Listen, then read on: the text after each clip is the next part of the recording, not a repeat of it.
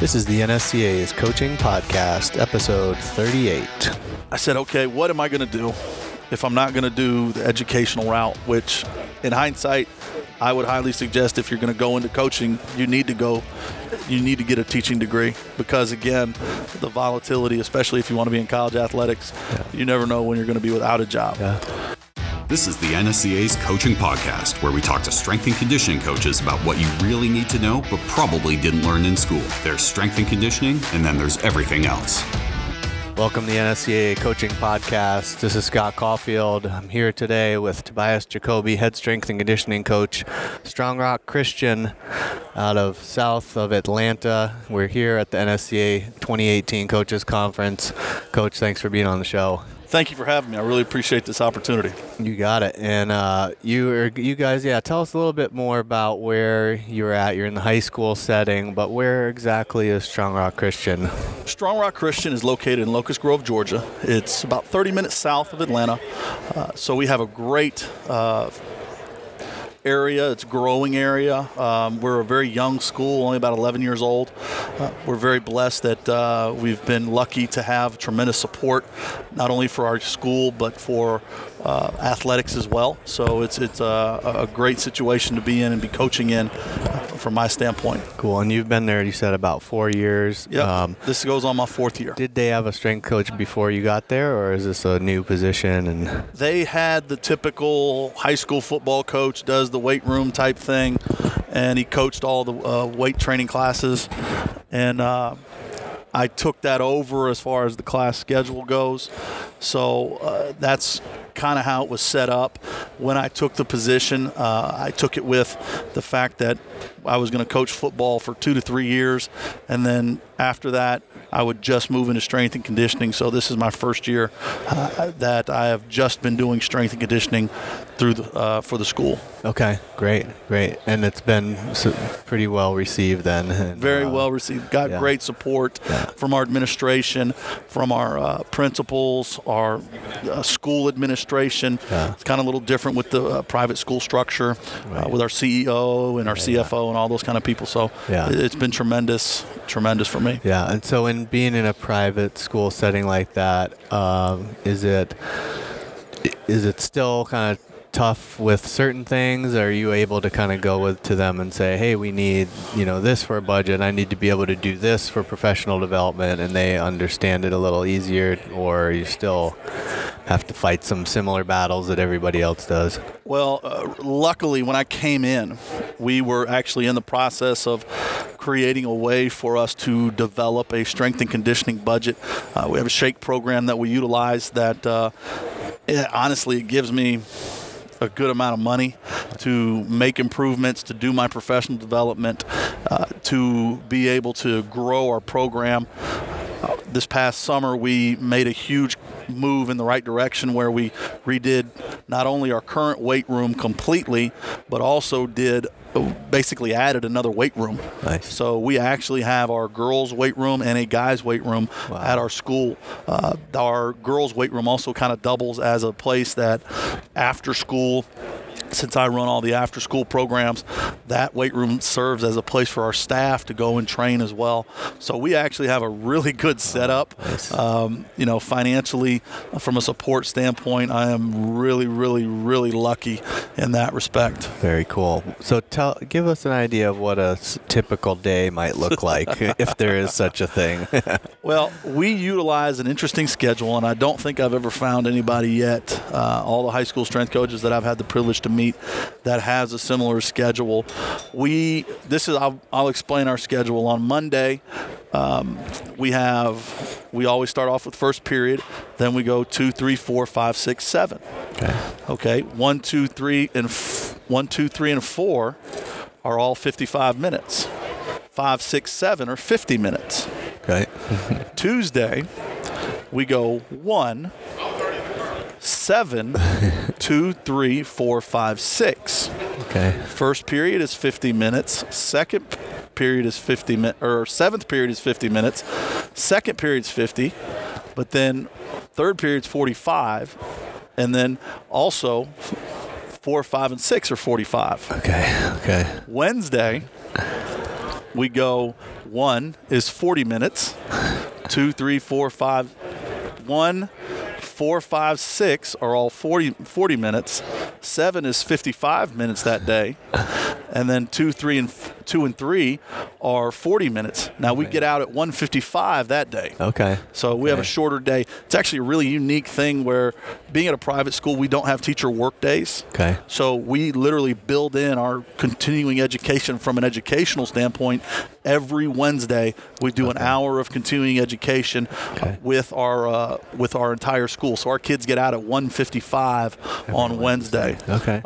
So it is kind of nice for a teacher. It's a quicker day. You know, in the middle of the week, you know, you kind of breaks it up a little bit. Yeah. But it also, obviously, from a weight room standpoint, is a challenge. Yeah. Anyway, Thursday is just like Tuesday, except we go 5, 6, 7, 2, 3, 4. Okay. And then Friday is total opposite of Monday, which it's 1, 7, 6, 5, 4, 3, 2. Oh, man. So You guys must be good at math. it's, you know, when we get a kid who transfers into the high school who's been at a public school, it takes, you know, they're lost. They're lost. And we have schedules posted all up over the school. And obviously the kids, you know, you learn it once you get there. But, you know, another unique challenge I have is my weight room is not at the school. Okay. Our weight room is about 200 yards from the school. Oh. So not only do I have to allow for the traditional dress out, that kind of stuff, but we also have to add more time in to travel. So I lose, honestly, anywhere from 15 to 12 minutes a day with my kids dressing out. Yeah. And the bottom line is, as a high school strength coach, you're going to figure out real quick. You better, especially at an academic school, you know, we are, you know, academics are tremendously important. That's why they come to our school. Okay. And so you can be late to athletic performance. You're not going to be late to chemistry. You're not going to be late to AP history. You're not going to be late to, you know, physics, that kind of stuff. So you kind of see where it fits and, you know, try and make the best of what we can. And it's taken me time. You know, I tell you this, I'm so much better of a coach now moving from the college level to the high school level because I've just learned so much as far as time management, organization.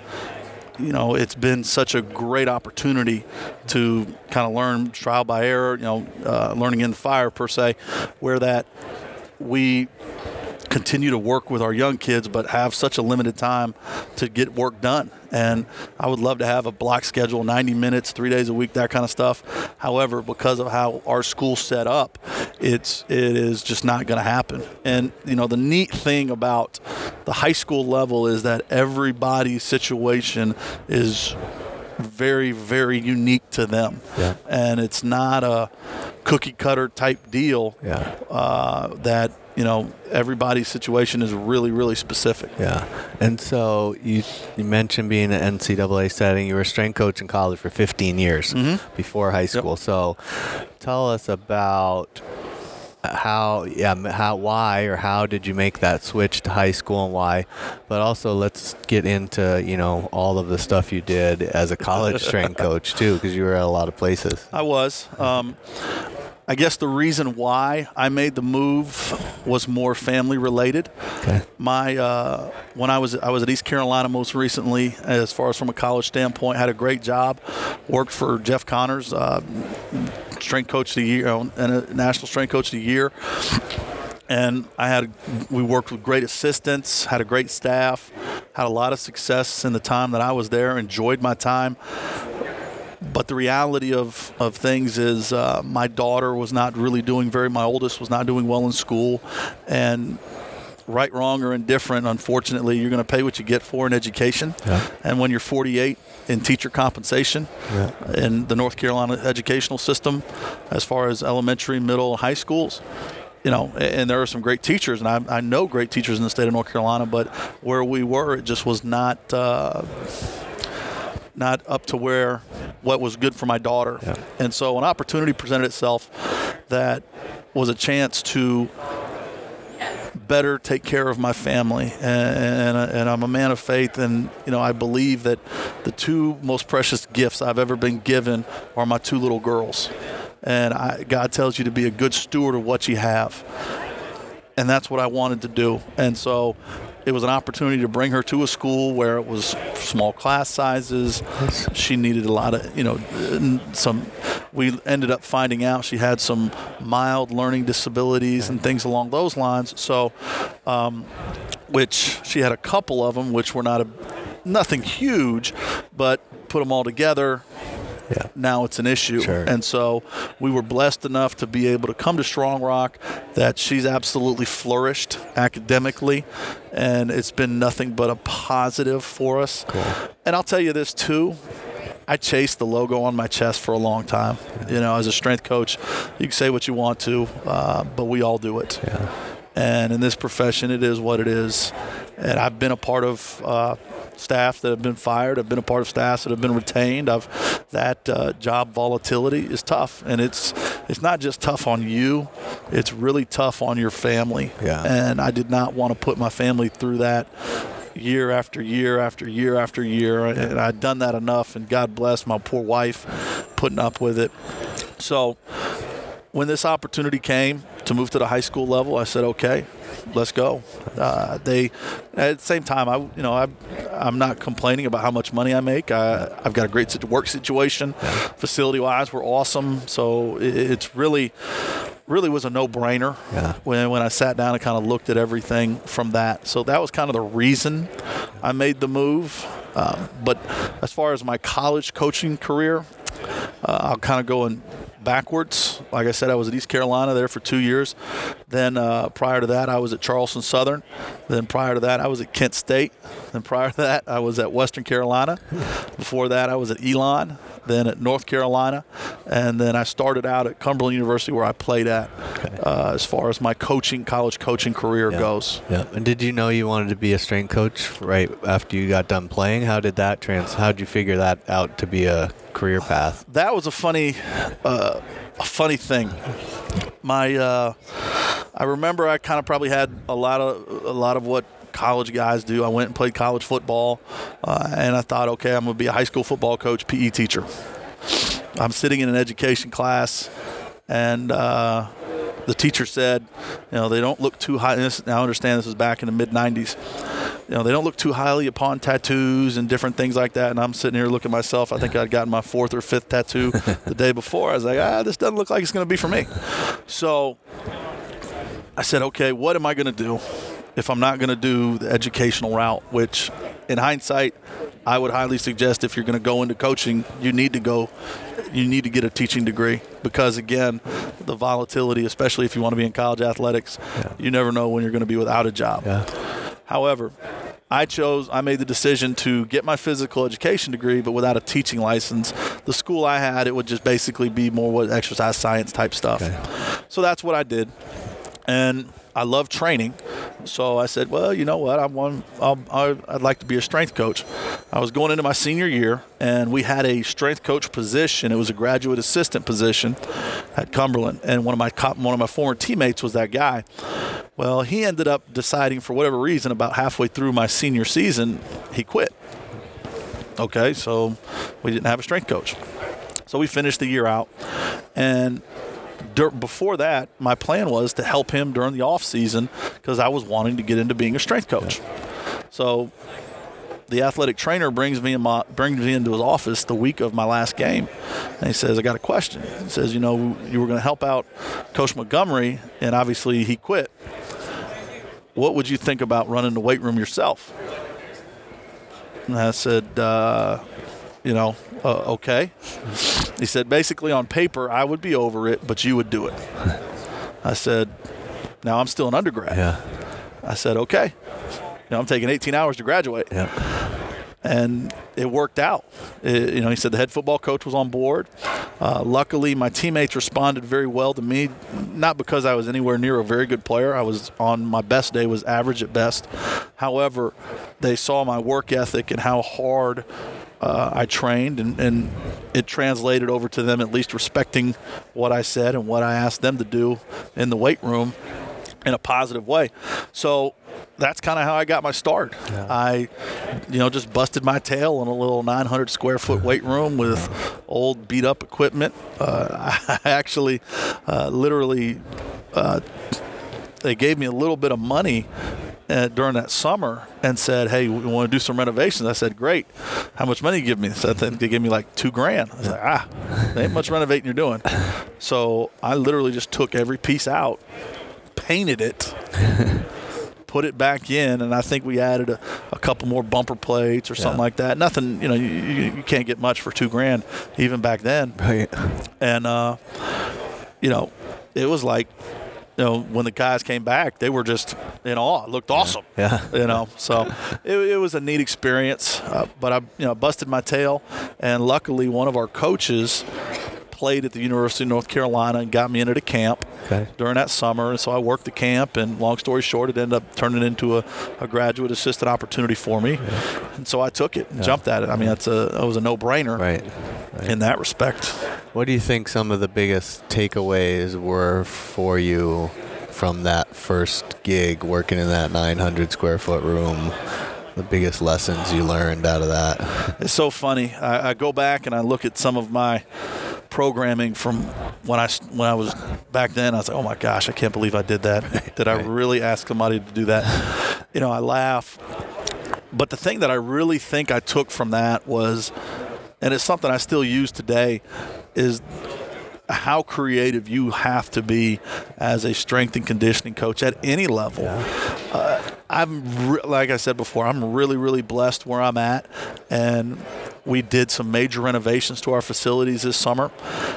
And so I was sitting down with our interim CEO about a month after we did the renovations. And he asks me, are we using everything? I was like, oh, crap. Are we? Because I was so lucky, I literally got the bells and whistles. I mean, I got it all. Yeah. And I had to sit down and I said, I got to be creative now, not for what I don't have, but what I do have. Yeah. And so it was a unique challenge there. But that's something really that I took from that, 900 square foot weight room with 3 squat racks, 3 bench presses, 2 inclines, a leg press, a lat pull down machine. We had to have a calf raise. We had to calf raise. And some busted up dumbbells. Yeah. And, the creativity has been something that I really would say I've taken away from that. And just, obviously whatever situation it is, whether you have it or don't have it, but being creative as a strength coach. Yeah, that's huge. No, especially, and I think those experiences with that tiny weight room and no budget, you definitely learn to make changes on the fly and make adjustments and have to do that. What else being through those different programs, different college programs, do you have for kind of advice or kind of things, traits or things that made other coaches that you worked with or whether you supervised successful, and things that you think if someone is really invested in either becoming a college strength coach or becoming a better college strength coach? 15 years is a long time to be in the NCAA game, so that's impressive. So, what traits did you see in successful coaches? Passion, number one. Passion, no doubt. Not only passion for coaching, passion for learning. I think Jeff Connors used to always try and figure out a way to learn kind of outside the box, which was neat, I thought. One thing that I did, which I think probably was the best learning experience I ever had, was I was coaching at Western Carolina, and I just had the idea. I was like, you know what? We were not as successful as we should have been. So I said, evaluate my program, and I evaluated everything. And I said, what am I evaluating? I said, all I know is what I know. I need to evaluate it compared to what? So what I did was I took the top 25 and I literally printed it off, went on the internet, found the phone numbers and the email addresses of all the strength coaches of the top 25 1A teams and 1AA teams. And I literally just came up with 10 blanket questions. And I emailed every single one of them. And I was unbelievably surprised how many people not only just responded via email, but called me and took the time to say, hey, this is what we do in our off season. This is how we do it. And it was awesome. I mean, you're talking about Jeff Madden called me. Joe Ken called me. Chris Doyle called me. You're talking the bigs of the bigs at that time, and still, a lot to this day. It was amazing to have the conversations with coaches that were so well accomplished and in this profession, and two, it was neat to get a lot of it was affirmation. You're doing the right things, coach. Right. That was a lot of the things was you're doing the right things, keep moving the right direction, which was great. Because as a young strength coach, you needed that because we weren't as successful as we had hoped to be. And so, bottom line is sometimes you just got to keep your head down and keep working. And in a lot of those situations, that's what it was. But that was probably the best learning experience. I lost those notes in one of my many moves, and it ticks me off to this day because it was so unbelievable. Wow. And what did you say in that email that you sent out?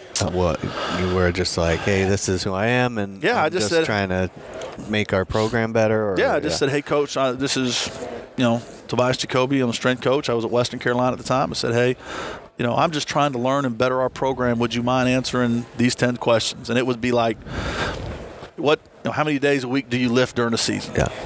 What type of periodization do you use? Do you power clean? Do you not? And if so, or if not, why? What's your conditioning test?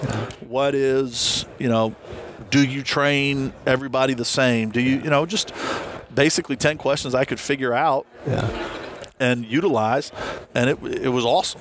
It was great.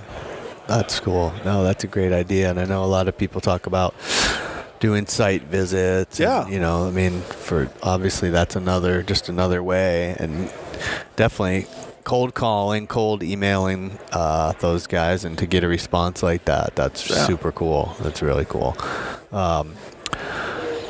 Is there any difference in between the levels that you found of reaching out to high school strength coaches versus college strength coaches? Everybody pretty similar in how they interact and share, or is it different? I would say the high school strength coach is a lot more open. College strength coaches, you're still going to get guys who aren't, it's a secret. No, there's no secrets. It's just, it is what it is. But I would say what I've found is, and I'll be honest with you, and I don't want to offend any of my former colleagues at the collegiate level, I've found so many high school coaches that are just unbelievable strength coaches. That, I know quite a few high school strength coaches that could coach circles around college guys. A lot of college guys. And it's no disrespect. It's just reality, because it blew my mind when I started meeting, some of the better, I don't want to say better, but quote-unquote higher profile high school strength coaches, Schofield and Fred Eves and Vanderbush and, Micah Kurtz and John Garish. And, just talking to some of those guys, you're like, are you serious? I mean, I admit, when I came from the college level, I thought I was going to reinvent the wheel, and I had no clue what I was getting into. To think that you can take a collegiate program and, I don't want to say dumb it down, but lessen it to the high school level, you're barking up the wrong tree. It's totally different. Dealing, and again, I was blessed, like you said, 15 years, Division I level. And I don't deal with that. Very rarely do I have that walk through my door now. I think I have one of those kids, honestly. I struggle with kids who walking and chewing gum at the same time is somewhat of a difficult thing to do. So obviously, high school strength and conditioning has come so far. It's growing. Probably as fast as any other profession is being recognized, and people are putting resources to it. What would you tell somebody who is listening to this and is like, no, you know what? I know what I want to be, and I want to be a high school strength coach. What advice would you give them if that's already, they're like, I know I'm getting my degree in exercise science and I'm coming out and that's where I want to be?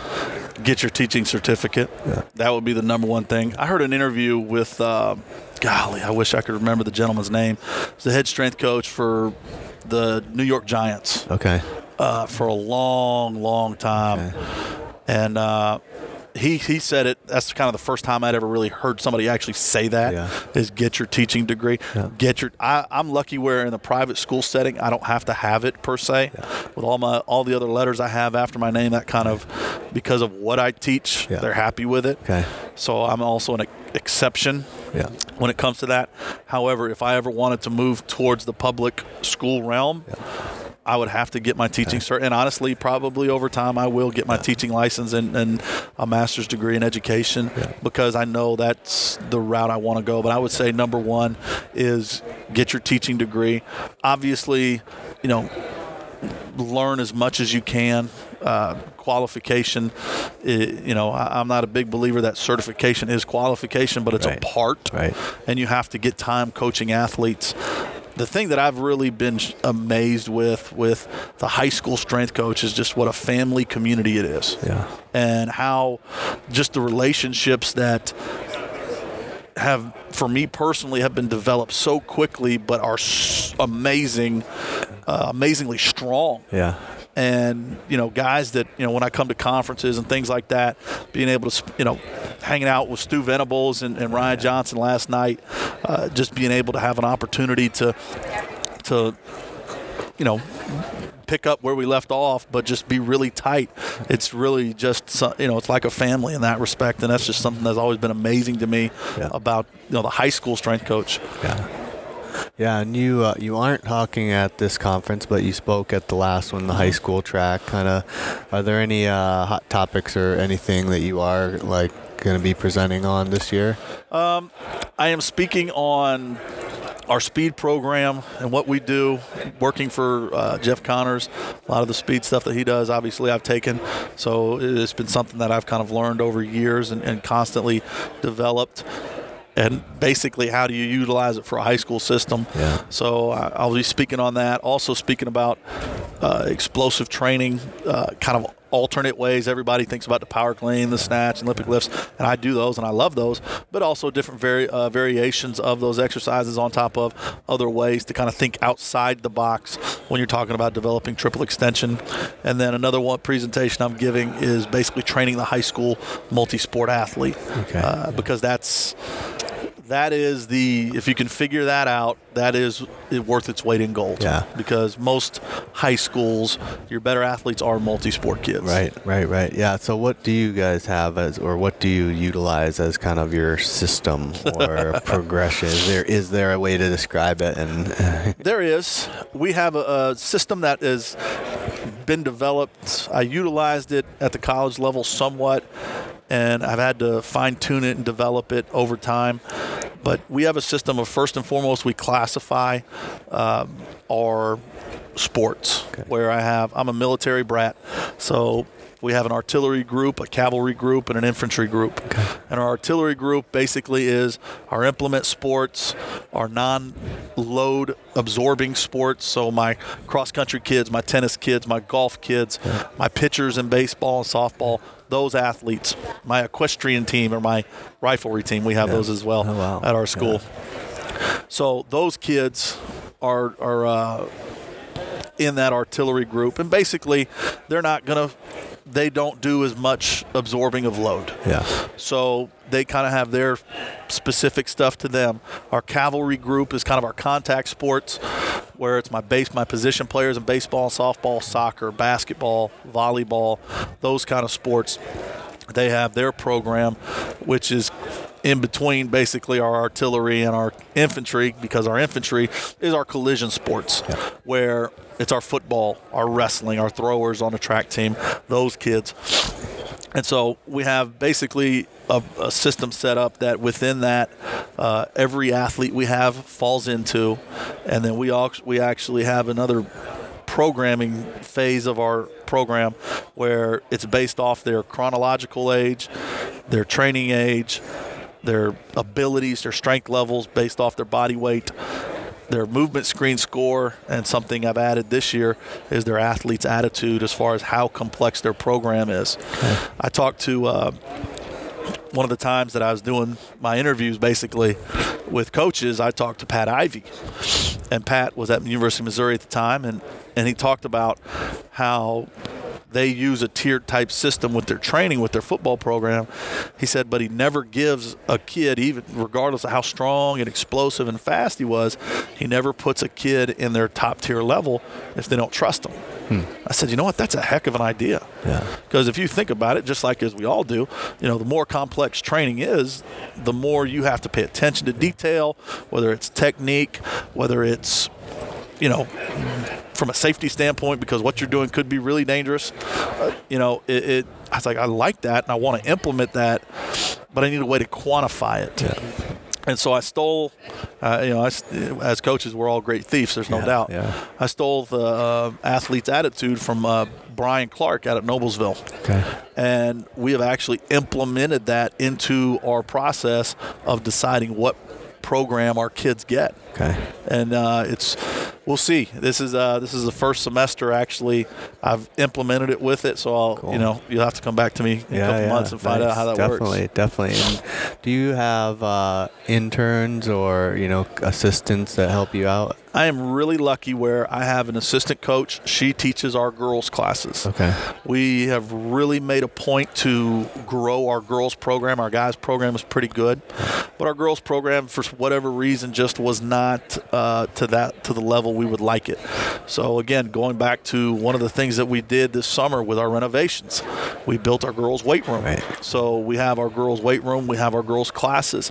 We have a coach that I work with. I teach her and coach her up, educate her on what we want as a program for our athletes, and she implements that program. So I have Coach Heather Miller. She works with me as far as with our girls program. She's also our softball coach as well.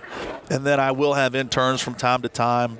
It just kind of depends on how that works, but I've had pretty good success with interns as well. What are you looking for in an intern or someone that wants to come spend some time learning from you? Interns is pretty simple. I want somebody who's willing to work, and I want somebody who's willing to keep their mouth shut and learn. And it's not a disrespect thing, but it's an understanding where you are in the profession. And I had to learn it because, trust me, it was taught to me many times, whether I liked it or not. But you have to be willing to sit back and say, okay, there's a million ways to skin a cat. What's the best way we can do it? And that's what I try and get our interns to learn. And so somebody who's definitely willing to be open-minded to training, because some of the things that we do have to be unique because of our situation. Yeah. I like the saying that you have 2 ears and 1 mouth, so that you should be listening twice as much as you're talking, And Amen. It's an old proverb, old saying, whatever you might call it. That's cool. What kind of got a couple go-to questions here. If you could have dinner or conversation with I say 3 people, or it could be any one person, but living, dead, or fictional, who would it be? Charlie Francis. I would love to sit down and pick his brain. I've always been, again, going back to my background, coaching with some of the places I've been at, he's been a guy that's really intrigued me as far as from a strength and conditioning aspect. I don't know, dead. I guess another dead person would be Paul from the Bible, and seeing how he spread the message of the Lord would just be, in such adversity, I think would be an unbelievable, not only just a testimony, but, how do you go so countercultural to something is just, that says something to me. Living, I have no idea, to be honest with you. No worries. Scott Caulfield, there you go. You're talking to him. And how about if you were in a totally different profession, but this far along, what do you think you'd be doing if it wasn't coaching? Something in computers. Okay. I really like computers. I like doing, with our programming, how we set our stuff up is probably pretty unique. Just in Microsoft Excel, I love Team Builder and Train Heroic and all, Coach Me Plus and all those guys. They're awesome. The funny thing is, when I talk to Hewitt at Team Builder, this is what I need. He's like, yeah, I can't do that yet. But it would be probably something in computers because I really enjoy that. It just makes sense to me. Yeah, very cool. What if people listening to this want to reach out to you? How do people contact you, track you down? What's the best way to find it? The easiest way would be email, because I wish I did not have so many things going on where I could spend more time with my family. I thought maybe moving to the high school level would allow that. It didn't. But my email address is tjacobi@strong-rock.com. That's the easiest way to get in touch with me. I always try and make it a point to respond to emails as promptly as I can, because I've done the same thing, and I believe that if somebody's going to take the time to communicate with me, I need to communicate with them. Very cool. Yeah, and we'll put that in the show notes. You guys also have a Facebook page for your school, right? We have a Facebook page. We have, if you search Strong Rock Strength and Conditioning, we have a Twitter page. Trying to remember, I think it's SRCS_strength. Cool. And then I'm also on Instagram. I think that's Tobias Jacoby 1. Cool. So yeah, we'll get all that stuff in the show notes. But looking forward to hanging out with you for the next couple of days. We got some receptions and stuff tonight, and appreciate you being on the podcast. Thank you. I appreciate it. Thanks. This was the NSCA's Coaching Podcast. The National Strength and Conditioning Association was founded in 1978 by strength and conditioning coaches to share information, resources, and help advance the profession. Serving coaches for over 40 years, the NSCA is the trusted source for strength and conditioning professionals. Be sure to join us next time.